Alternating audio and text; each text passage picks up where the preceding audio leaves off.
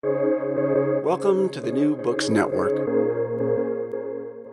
Hello, I'm Nicholas Gordon, host of the Asian Review of Books podcast, done in collaboration with the New Books Network. In this podcast, we interview fiction and nonfiction authors working in, around, and about the Asia Pacific region. From more mainstream, business-focused, and business-friendly lean-in variants, to more radical, critical, and intersectional understandings of feminism, the past decade has seen a flourishing of discussion from those proposing and critiquing different schools of thought for the way we think about gender in society. Dr. Eugenia Cheng's addition to this conversation is X plus Y, a mathematician's manifesto for rethinking gender. She applies insights gained from her mathematical background to propose a new way to talk about gender and to propose an alternative, the terms ingressive and congressive behavior. The book was named one of NPR's best books of 2020 and one of Wired's most fascinating books of the year. Dr. Cheng is a mathematician and concert pianist. She is scientist in residence at the School of Art Institute in Chicago and holds a PhD in pure mathematics from the University of Cambridge. Alongside her research in category theory and undergraduate teaching, her aim is to rid the world of math phobia. She was an early pioneer of math on YouTube, and her videos have been viewed over 15 million times to date. Her other books are How to Bake Pie, featured on The Late Show with Stephen Colbert, Beyond Infinity, shortlisted for the Royal Society Science Book Prize in 2017, and The Art of Logic in an Illogical World. Today, Dr. Cheng and I talk about what we gain from bringing a mathematical understanding to questions of social relations and structures. We'll talk about how she rethinks gender and the new terms she proposes in her book, and we end with a short discussion of whether these insights are applicable to conversations about other demographic and social identifiers. So, Dr. Cheng, thank you so much for joining me today. Perhaps it's best to start with a broad question, which is, how does a mathematical background help you to understand social structures and how they operate? Well, hello, and thank you for having me on. I use both my experience as a woman in the male-dominated field of mathematics and also my expertise as a mathematician to think about these questions. And I think it's important to say that math is not just about numbers and equations. So it's not just that I'm looking at statistics and the numbers of women and men in different fields.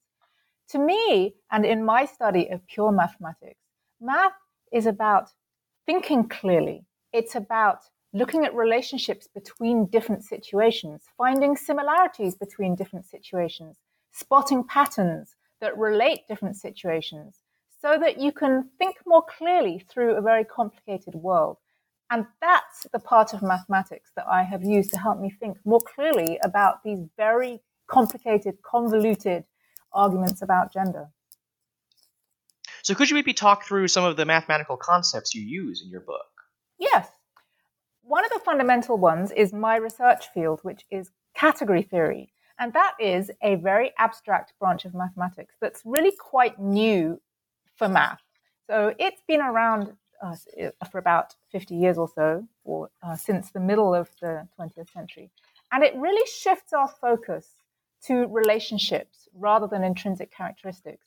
So before that, there was set theory, where we thought about things being members of sets. And I like to think of this as being like being a member of a club, that you can be there. Maybe there's a men's club and a women's club that you can be part of if you satisfy those characteristics.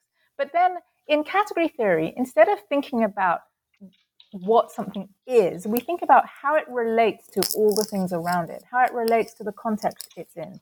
And category theory says that actually we can understand a lot about mathematical objects by looking at their relationships with other mathematical objects. So I say we can understand a lot about people by just looking at how they relate to other people, not necessarily things about what they are inherently, intrinsically, but how they relate to people at work, how they relate to people in the world around them. And I realized that that is a really important dimension that we should be thinking about. And that brings me to another aspect of the mathematics that I use, which is higher dimensional thinking. I'm not just a category theorist, I'm a higher dimensional category theorist. And you might go, what on earth does that mean? Well, dimensions, I think, give us nuance. And so, for example, if we take a photograph of something around us, we are looking at the three-dimensional world, but we're reducing it to a two-dimensional photograph, and it's flat. It's lost some nuance about the situation. Whereas if we put the third dimension back in, we see a lot more. And I think that we have got ourselves stuck in one-dimensional gendered arguments when really we can invoke a higher dimension to escape from that and escape from that one-dimensional trap.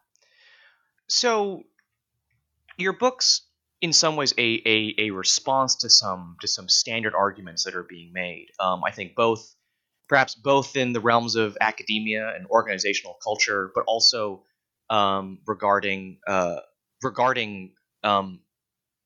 studies of gender relations in general. Could you just kind of define what are some of the standard views you're trying to critique or interrogate with your book? Yeah, sure. So it's this one-dimensional trap where we think that there's masculine behavior and feminine behavior, and we associate behavior with gender. And then we proceed to overvalue the behaviors associated with men and undervalue the behaviors associated with women. And then we look at the world around us and we might go, why are men more successful currently in the world around us?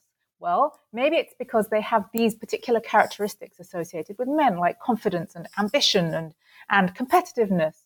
And then there are two ways that we can go. We can either say those differences are biological. They're biologically determined and innate, and therefore women can never hope to be as successful as men. That's one argument, which I would like to say immediately I do not agree with. But then there's another argument which says that is not biologically innate, and therefore, in order to be successful, women should learn to be more like men. And I don't agree with that either.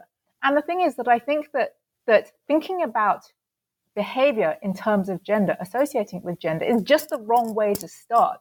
And that what we should do instead is separate character and behavior from gender. Those are two separate dimensions. And then think separately about which behaviors and character types we actually value in society.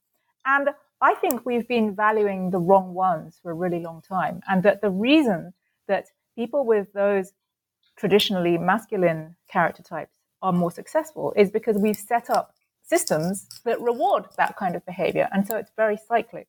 And I think we can break out of it by using this new dimension and saying, actually, which character types do we want to value? And then nurture and value those ones instead.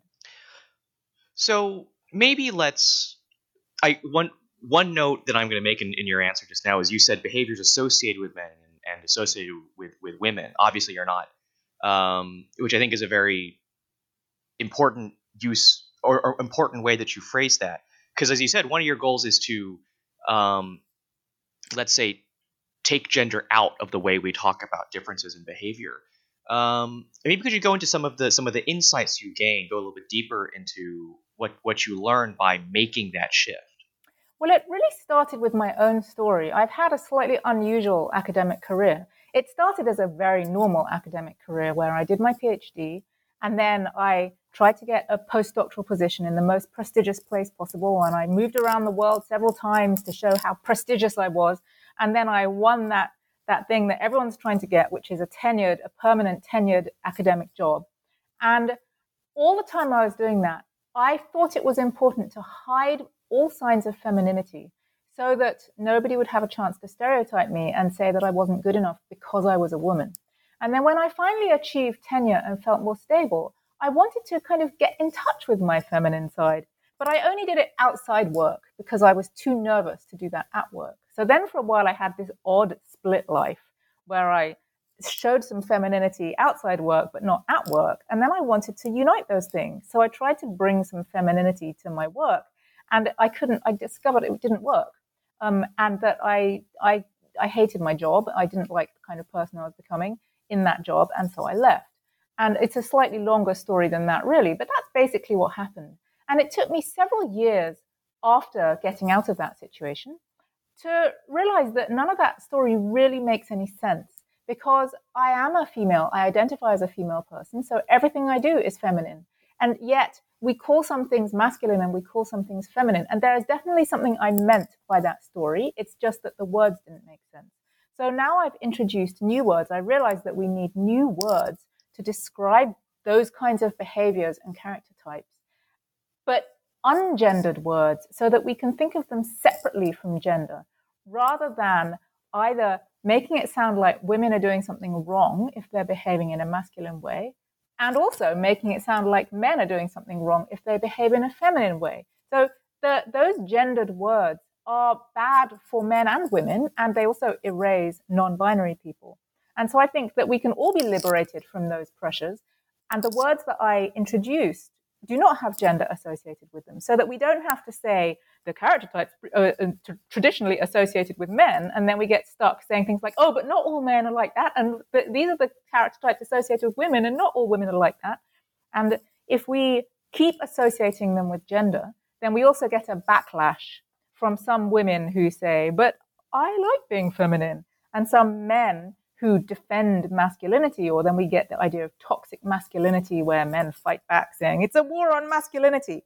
So I just think we should separate that out from gender completely, which is why in introducing these new words, I liberated my brain from those traps and was able to see my whole life differently, and then see my teaching differently, and see everything I do differently, so that I can really aim to change my behavior in a way that I believe in, rather than worrying about whether I'm being more like a man or more like a woman and what that means. So using this new terminology really liberated me, and my students tell me that it has really helped them think differently about their mathematical life, their art life, their student life as well.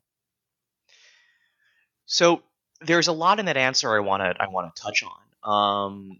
So as you were talking, I was hurriedly reordering my order of questions. But let's perhaps start with the two terms your book proposes as a replacement: ingressive and congressive. Yeah.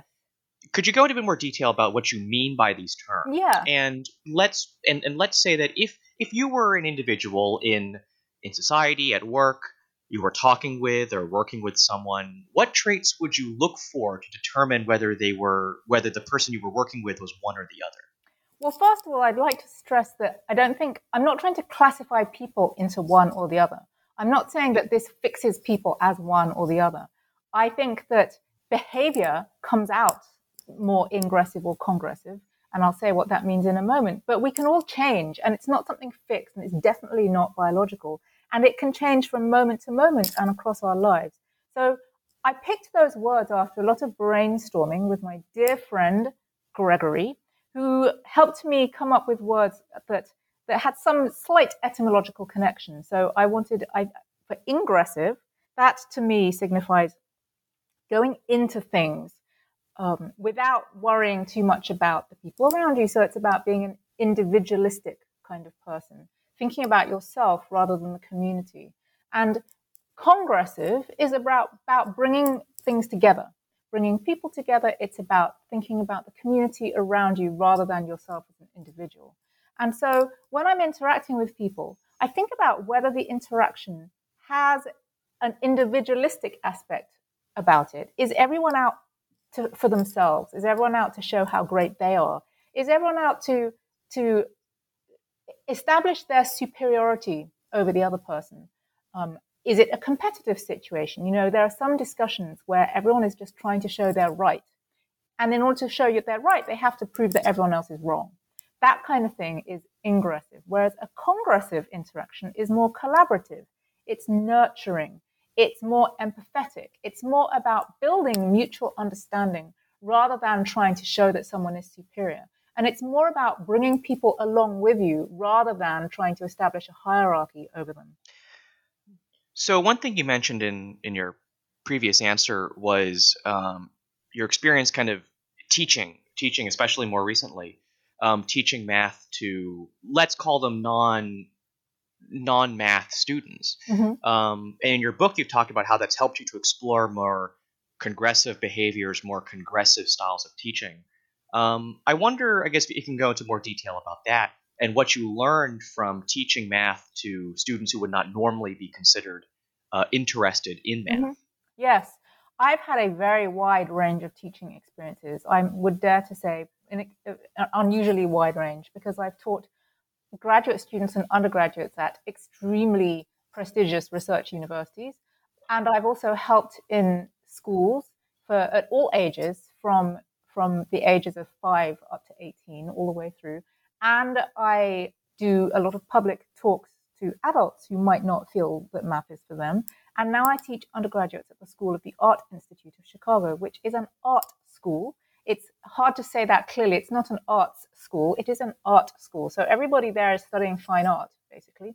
And as you say, most of them do not typically consider themselves to be math people. Most of them were really put off math in school. And in fact, many of them come from Asia and tell me that it was particularly the Asian education system that put them off math and that made them flee to go to art school in America, because they felt that at home in Asia, the only thing that was valued was getting the right answers in math, and they couldn't stand it.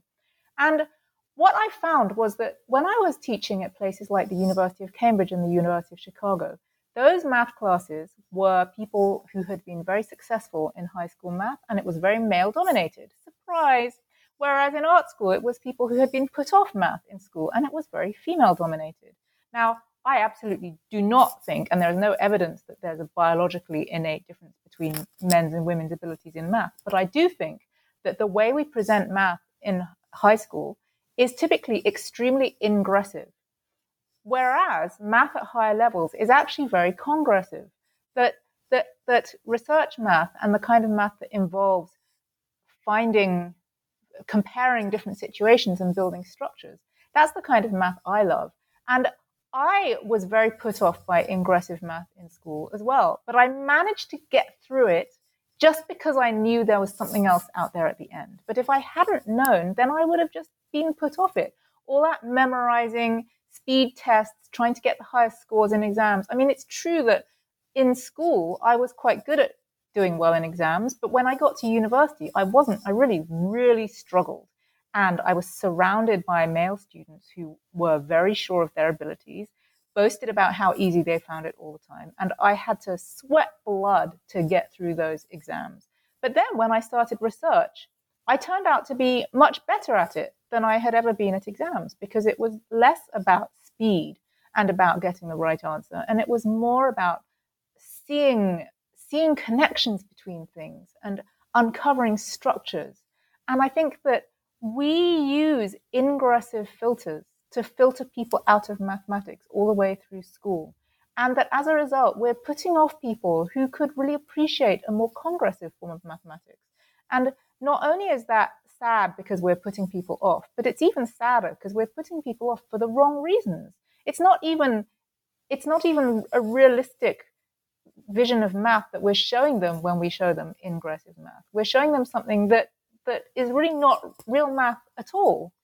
And moreover, I think that it is contributing to gender imbalances, because up until now, I think women have had more tendency to be congressive. But of course, it's not just women, it's not just girls, and it's not just boys. But in those competitive environments, it is often girls who shy away from them and would rather do something that is more collaborative, where there isn't such a notion of right and wrong. And so now, with this new terminology, we can say, well, how can we present math in a more congressive way? And previously, we would have had to say, how can we present math in a way that appeals to girls? Which sounds really stupid. And it is really stupid. And it gives rise to things like pink Lego or Barbie dolls with wearing math t-shirts, which isn't the point at all. Whereas if we show math as something that's collaborative and that's a process of discovery rather than a process of failing exams, then I think that we have the opportunity to do a more inclusive form of mathematics. It's interesting because I think a lot of what you're saying is applicable to other subjects, other departments, other parts of academia. A couple things come to mind. First of all, is the obvious, the same struggles that, say, computer science departments in the United States have about being very male dominated. There are many reasons proposed for this. One of them being, I think, one that I read was boys are encouraged to play with computers at a young age, and so they have a better foundation of knowledge when they go to computer science courses, and then scare off all the female students. So there's, and which leads to all the same things you note about much as you talked about pink Lego and math teacher Barbies, there's also, again, coding for girls and things like that. Mm-hmm. Another thing that popped up as you were speaking was when you talk about how the way we evaluate students tends to be very ingressive, but then when you reach the higher levels of academia, the process of research and writing is very congressive. And I think you can see that leading to a lot of the issues we see in, especially I think, elite academia. Thinking about like superstar Yeah. professors, the drive to get published and to have as many citations as possible, the need Mm-hmm. to get a superstar paper or book out. Yeah, I guess it's fascinating because I see a lot of the parallels with other departments, other parts of academia, not just mathematics. Yes, and it's not just academia either. It's all walks of life, I think. I think all walks of life have been filtering for ingressive behavior, even when congressive behavior is better. For example, in, dare I say it, politics, election campaigns are extremely ingressive. It's all about winning votes, it's about posturing and making speeches, whereas actually running a country is or ought to be rather congressive. It ought to be about bringing people together and unifying and collaborating and getting the best out of people. And the same with, say, job applications for promotion, where to get promotion, you have to put yourself forward and talk about how great you are and beat other people out. Whereas if you're going to be a good manager and leader, for example, then I think that's much more congressive, because it's about getting the best out of a team of people. And even in fields that are inherently so congressive, like music, I think that has become extremely ingressive, because it becomes all about winning competitions and winning auditions and standing up on stage under a lot of pressure and withstanding the stare of critics who are out to take you down. And it's about who can then sell loads of copies of a recording and who makes tons of money out of it. And so I think there are many walks of life where it should be inherently congressive, and yet we have imposed all these ingressive filters on it. And as a result, everyone is under pressure to become as ingressive as possible in order to be successful.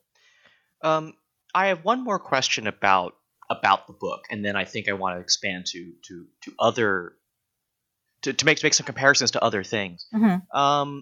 It seems like the way your book is positioned, I think, adds a very useful way of thinking about these kinds of questions, which is, let's call it the default position that we should hold that must be disproven, whether by evidence, statistics, or by logical thinking. Mm-hmm. It seems like the standard view that your book has is that there are no differences between genders, and that any differences you see, you have to show, whether by logic or by evidence, that this difference is caused by gender and not by some other social factor, etc. Yet it seems like many people have the opposite view, whether stated or unstated, that there are differences, and the burden of proof should be on those who say they are the same. I mean, obviously, this comes up in sports. This comes up probably, as you note, you're reacting to views in academia that are views that say that men are better than women in math, and this is somehow innate. I guess what do you think about that kind of reframing, or not that kind of understanding of what your book is trying to argue? Well, I think that what I'm trying to do is highlight a fundamental bias in the system already. That whatever you take as your null hypothesis is already a bias that you're embedding in the system. And we've taken the bias one way around for such a long time. But what I really want to emphasize about my new dimension is that we can sidestep all of those arguments, because we're not even trying to decide anymore whether there are biological differences or not.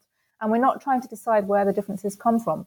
We're just looking at behavior and saying, well, this is ingressive behavior that's not helpful to society. I would like to have more congressive behavior. And everybody can learn congressive behavior. And everyone can then try and become more congressive, where previously we've all tried to become ingressive. And there may still be differences. There are some differences. There's a huge table of differences between men and women that are largely physical things like upper body strength and throwing distance. Those are the most measurably different things. And maybe there are some other differences, but we don't need to know in advance whether differences are biological or not. We can just look at someone and we can say, well, are we evaluating someone's ability in the right way, or are we evaluating it for something that's irrelevant? So, for example, if we think that self-confidence and ambition are really important, then we will find self-confident people and think that they're going to be better at things. But we can reevaluate that and take a step back and go, wait a minute, congressive people tend to be self-doubting and need a lot of validation from the world around them. And actually, I think that that's better. It makes for better mathematicians because they check their work better. It makes for better, I think it could make for better politicians because they listen to the people around them and they listen to the voters. I think it makes for better, I would much rather work with someone who doubts themselves because then they won't make flying leaps or be really arrogant about what they're doing, but they will keep testing themselves and keep trying to get better. And I think that there are so many assumptions that we have built in about what to value that if we just stop trying to associate it with men and women, then it can free us up to think about what we really should be valuing instead. So I want to now make a comparison to the way that people talk about race, which I know is itself a very, in fact, from some ways, certainly much more contested term than even gender is. But it's both similar and different to the way people talk about gender, at least as presented in your book. In one sense, I think most right-minded academics would say that there are no differences in behavior than that depend on race. There's extreme skepticism of anyone that would make that claim, quite rightly so. Yes. Of course, that's a recent phenomenon, and it's not one matched in a lot of popular discourse. I think, as we both know, many people in practice will use shortcuts, assumptions, stereotypes based on race or ethnicity to make judgments. So with that in mind, how do you see a discussion of race maybe differing from the way we talk about gender?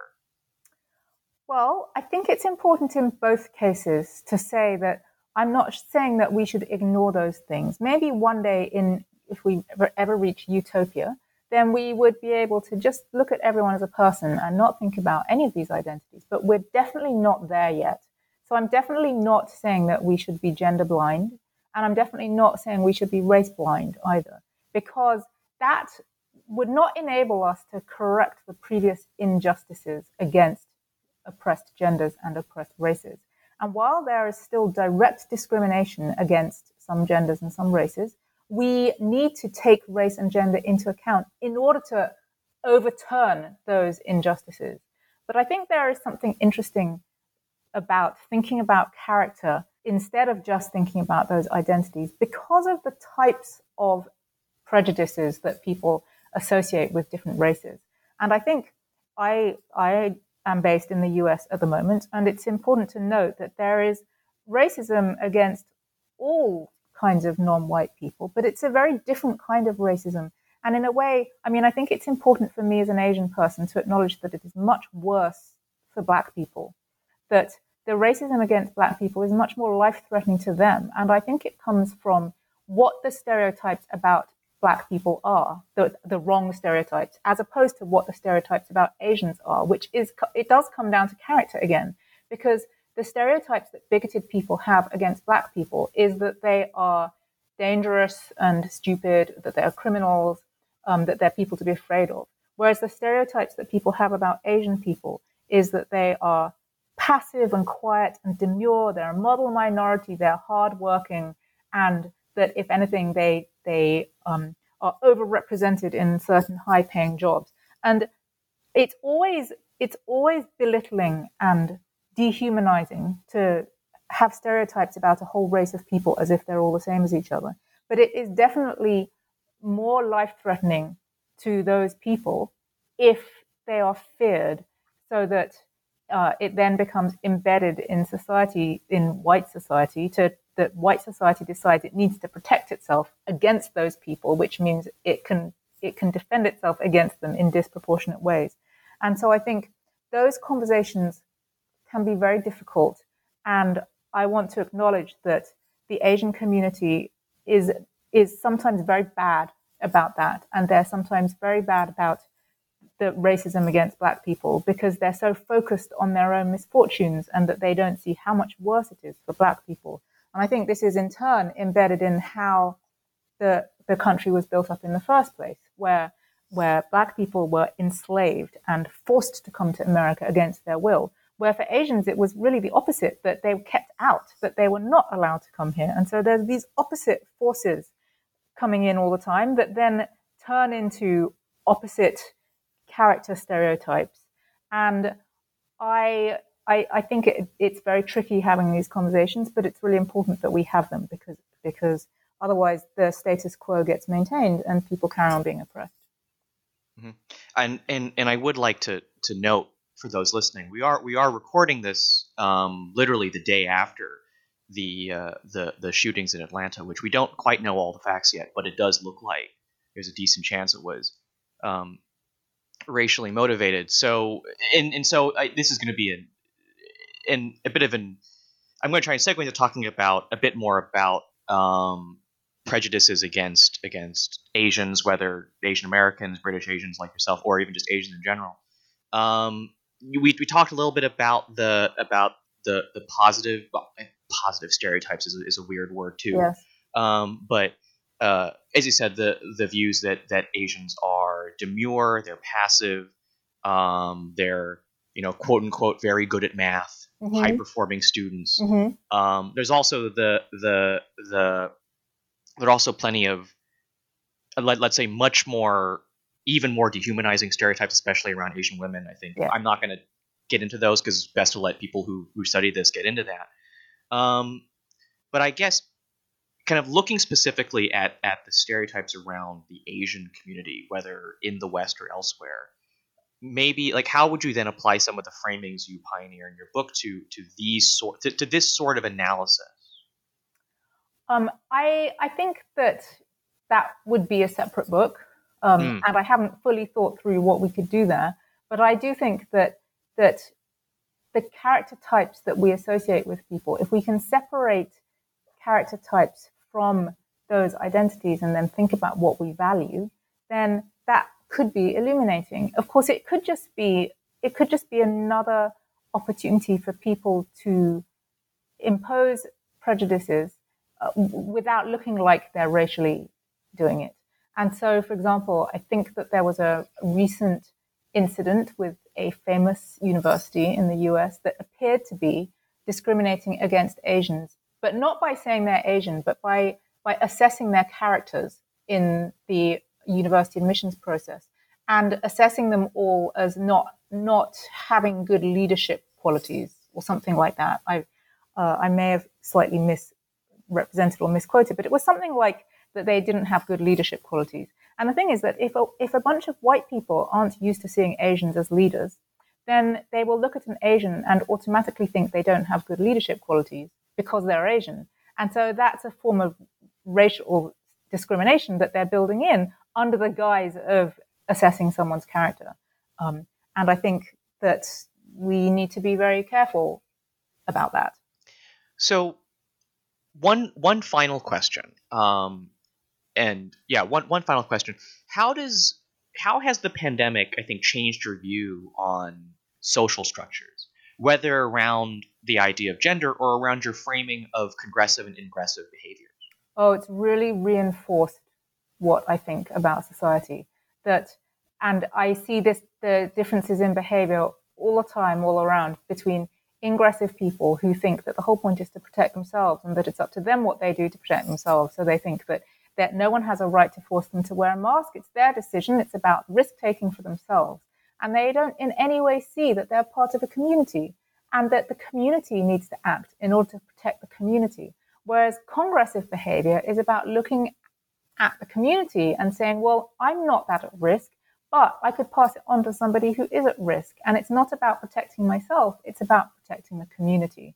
And I have been heartened to see measures such as money being paid to people because they haven't been able to go to work, and that something almost like a universal income, I mean, not anywhere close to it, but payments just being made to everybody to help them through this is something that's more supportive than I could have imagined from this society recently.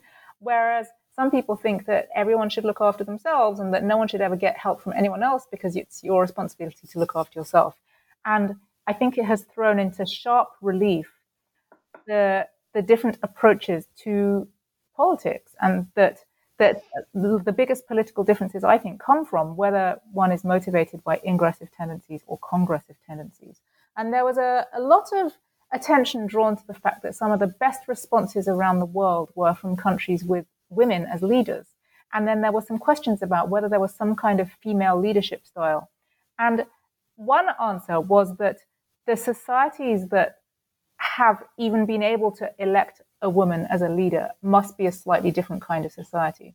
And I would say that it's a more congressive society, that it's often places where rather than having a direct ingressive election of a president, it's somebody who comes up through the party, who becomes the leader of the party and then is elected by the people around them.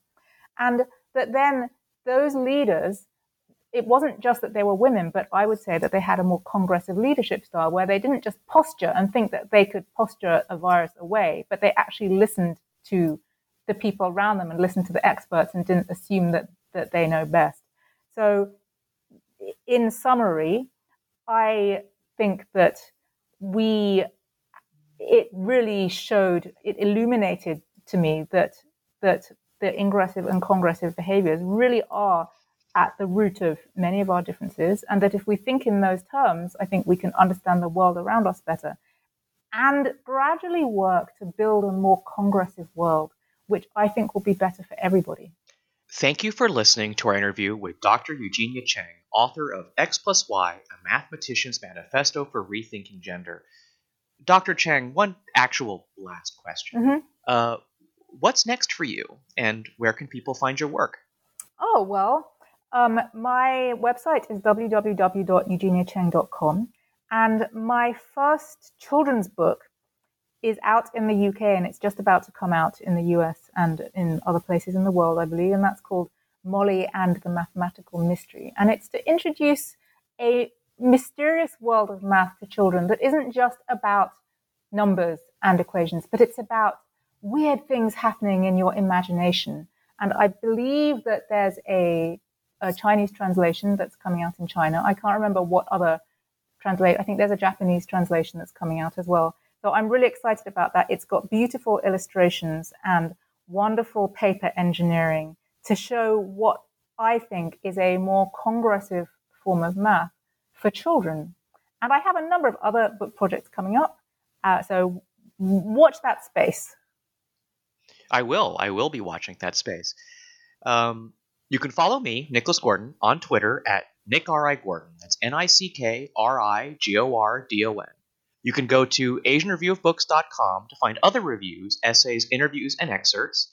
Follow on Facebook or on Twitter at Book Reviews Asia. That's reviews plural. And you can find countless other author interviews at the New Books Network at newbooksnetwork.com. We hope you subscribe to our podcast, now found on all your favorite podcast apps, Apple Podcasts, Spotify, and Stitcher. Rate us, recommend us, and share us with your friends if you want to support us continuing to interview those writing in, around, and about Asia. Next week, join us for an interview with Timon Screech, author of Tokyo Before Tokyo, Power and Magic in the Shogun City of Edo. But before then, thank you, Dr. Cheng, for joining me today. Thank you very much for having me.